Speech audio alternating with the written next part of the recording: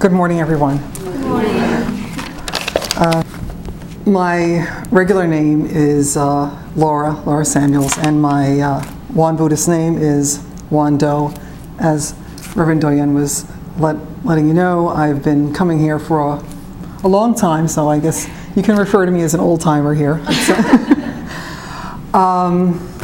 One of the things that I've noticed as a regular Won Buddhist who's been here for an extended period of time and seen lots of people come and go here in this wonderful space is that there are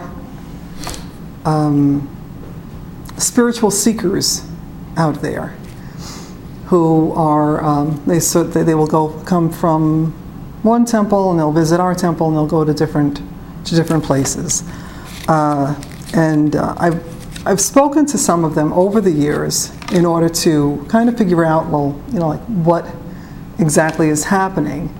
And what most of them tell me is that they have an experience with their initial meditation and that they're not able to replicate. So this talk will have to do with sort of like the romance of meditation, or the initial meditation. And, as I sort of make a subtle bow to Valentine's Day and all of the lovers out there. Okay, so let's see. And, I've spoken to the newcomers, and they have a lot of romantic enthusiasm for their initial meditation. And that is because really to discover yourself, even briefly, can be very, very exhilarating. It is, I guess it's kind of amazing to think that, you're with yourself all your life, and then maybe you're, in your 20s or 30s, and then you just really have this first encounter. It takes that long to have this first encounter with the true you. And the exhilaration that people feel is obvious. They do come here and they're very enthusiastic. They want to, they really want to get into meditation. They want to deepen their practice. But often I see them, they'll stay for a while, and then it kind of will sort of peter out. So. And the way and I will also make a bow to the beginner's mind, because the beginner's mind is really the way to come to your meditation cushion, to come fresh and really in love. And it's okay to say, okay, well, yeah, you're in love, and it's kind of like loving yourself and getting to know yourself and who you are, because that is, of course, the great koan, who am I?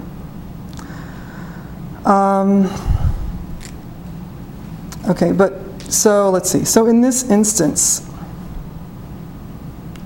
this person that you're learning to love, who is this real person? Who is this object of love? My own definition for love in my loving relationships is that love is experiencing the person, throughout, good or bad. And this is difficult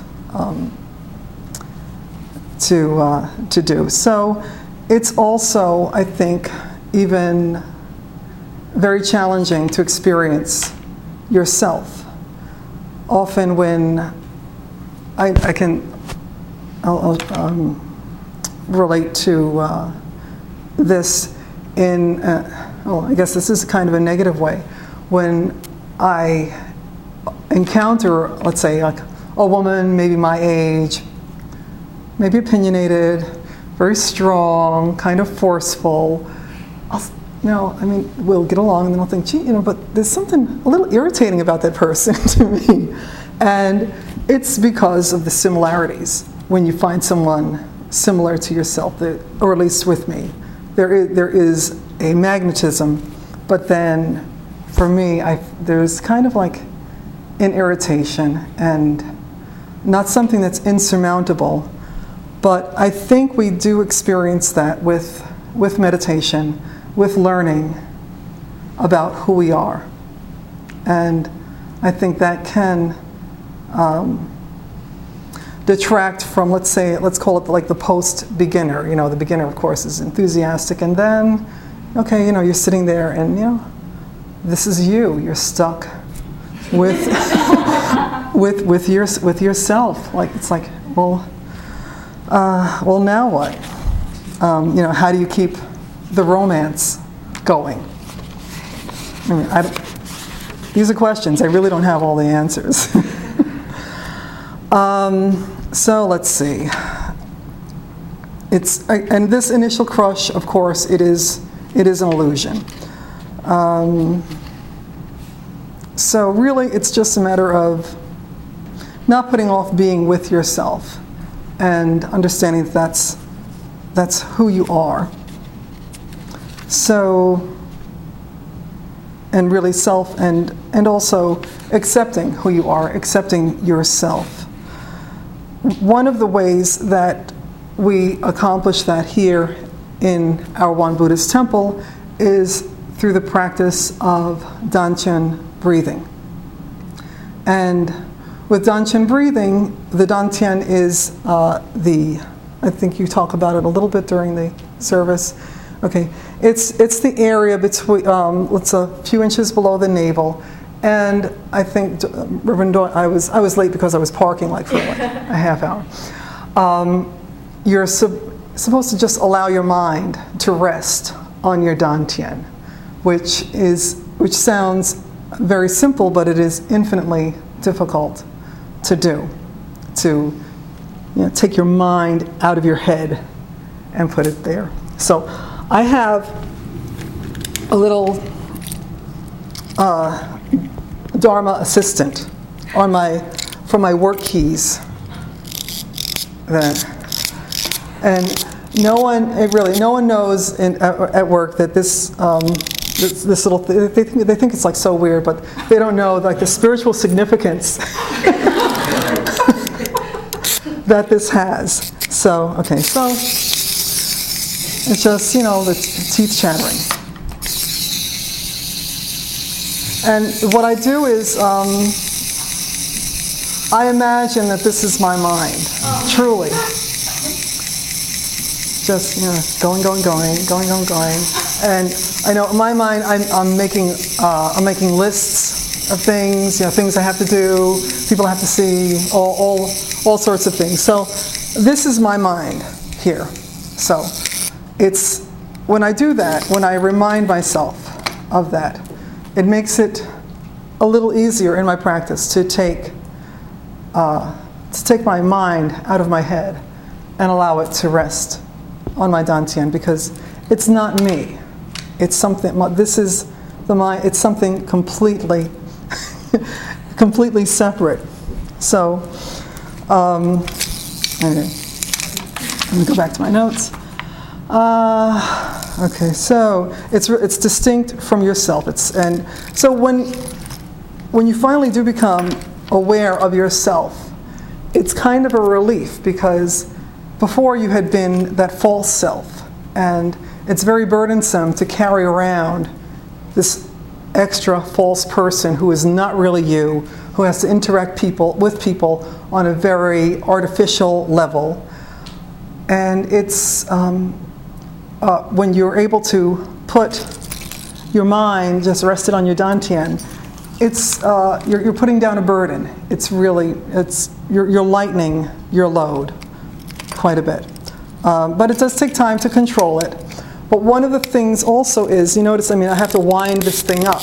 And I know when I'm winding my mind up to react to things or in tough situations. So that's real. It's interesting. This is something that you wind up. It's something also that has gears. You get caught in the gears where you'll be thinking, a very very seductive thought. It could be something good, or even rage can also be seductive. And that is also real when you're really expressing your false identity. So the mental chatter, it masquerades as you, but it's not you.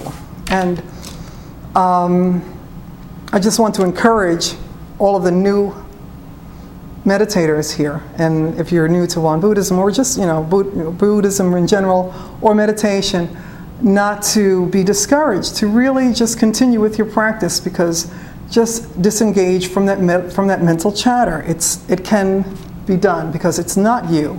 I mean, you are a wonderful spiritual vessel. One of the reasons why in my practice I have been able to, I don't want to say accomplish this, because there's also this other trend of, becoming a more accomplished meditator, and it's not the direction to go in. But I'll tell you a story from my childhood where I began meditating. I was I think around 9 years old, and I was always a very tall child. And at that time, I'm 54 years old. So at that time, it was just like almost unacceptable to be so tall, and I felt very self-conscious about it. But fortunately, I had a very nice encounter with a very wise person. He was a neighbor of my grandparents, and he was a very bohemian kind of guy. He would actually speak with a horrific stammer, but even though it was so hard for him to speak, all of the kids, like the neighborhood kids, we just loved this guy, because whatever he would say to you would be so real and so important. So one day he told me that he wanted to talk to me, and I was like very excited, because he had a special message for me, and his name was Mr. B. That's what we called him. And so he sat down with me, and he told me, he said, "Laura, you're growing so fast." And I was like, "Oh yeah, okay, here I got to hear it now. No, I'm growing so fast. What am I going to do? How am I going to find a husband?" I'm like 9 or 10 years old. It's hard to. Times have really changed. But so he told me, "I want you to do something. I want you to concentrate on your body, and be very still, be very silent, and try to feel yourself growing." And so I found like a silent moment in my house, which was really not that easy. And I just stretched out, and I focused on feeling growth, which was which I consider my introduction to meditation. I didn't have to worry about my mind, because I was on like a totally different mission. I didn't know that the mental chatter should stop. I didn't have that kind of artificial standard, which really is ridiculous. You should just throw that out the window, get rid of it. So I was able to just focus upon feeling my body intensely, feeling the breath, feeling the blood flow, and I really did feel that I was growing. And it's a much, if you're young, you can feel that. I mean, if you're old, you feel the onset of decrepitude, I guess. But I was able to truly experience that, and that was an advantage for me, because I didn't have to have this association with having the silent mind. So, as your Dharma teacher, I also teach the Qigong class here, because I've followed through on that physical spiritual path, and we'll be doing another class in the fall. So that's been an advantage, and when I do a talk, I usually like to bring in something from the scriptures, because I read my scripture book a lot. Let's see. You don't have the scripture books out? Actually, don't. It's only one passage. on page 300. It's from the Discourses of the Great Master on Faith. Number 4. Is it okay if I just read it on faith? The Great Master said, on certain occasions, ordinary people seem to be inspired by strong faith, but as the days go by, that faith tends to diminish. It is also true that if one gains or loses power, or if family harmony is attained or disrupted, one's faith is likely to be changed. The practice of the great law is only accomplished when one can maintain a stable standard, whereby unfavorable situations are changed into favorable ones, and in favorable situations, wickedness or arrogance can be avoided. Okay.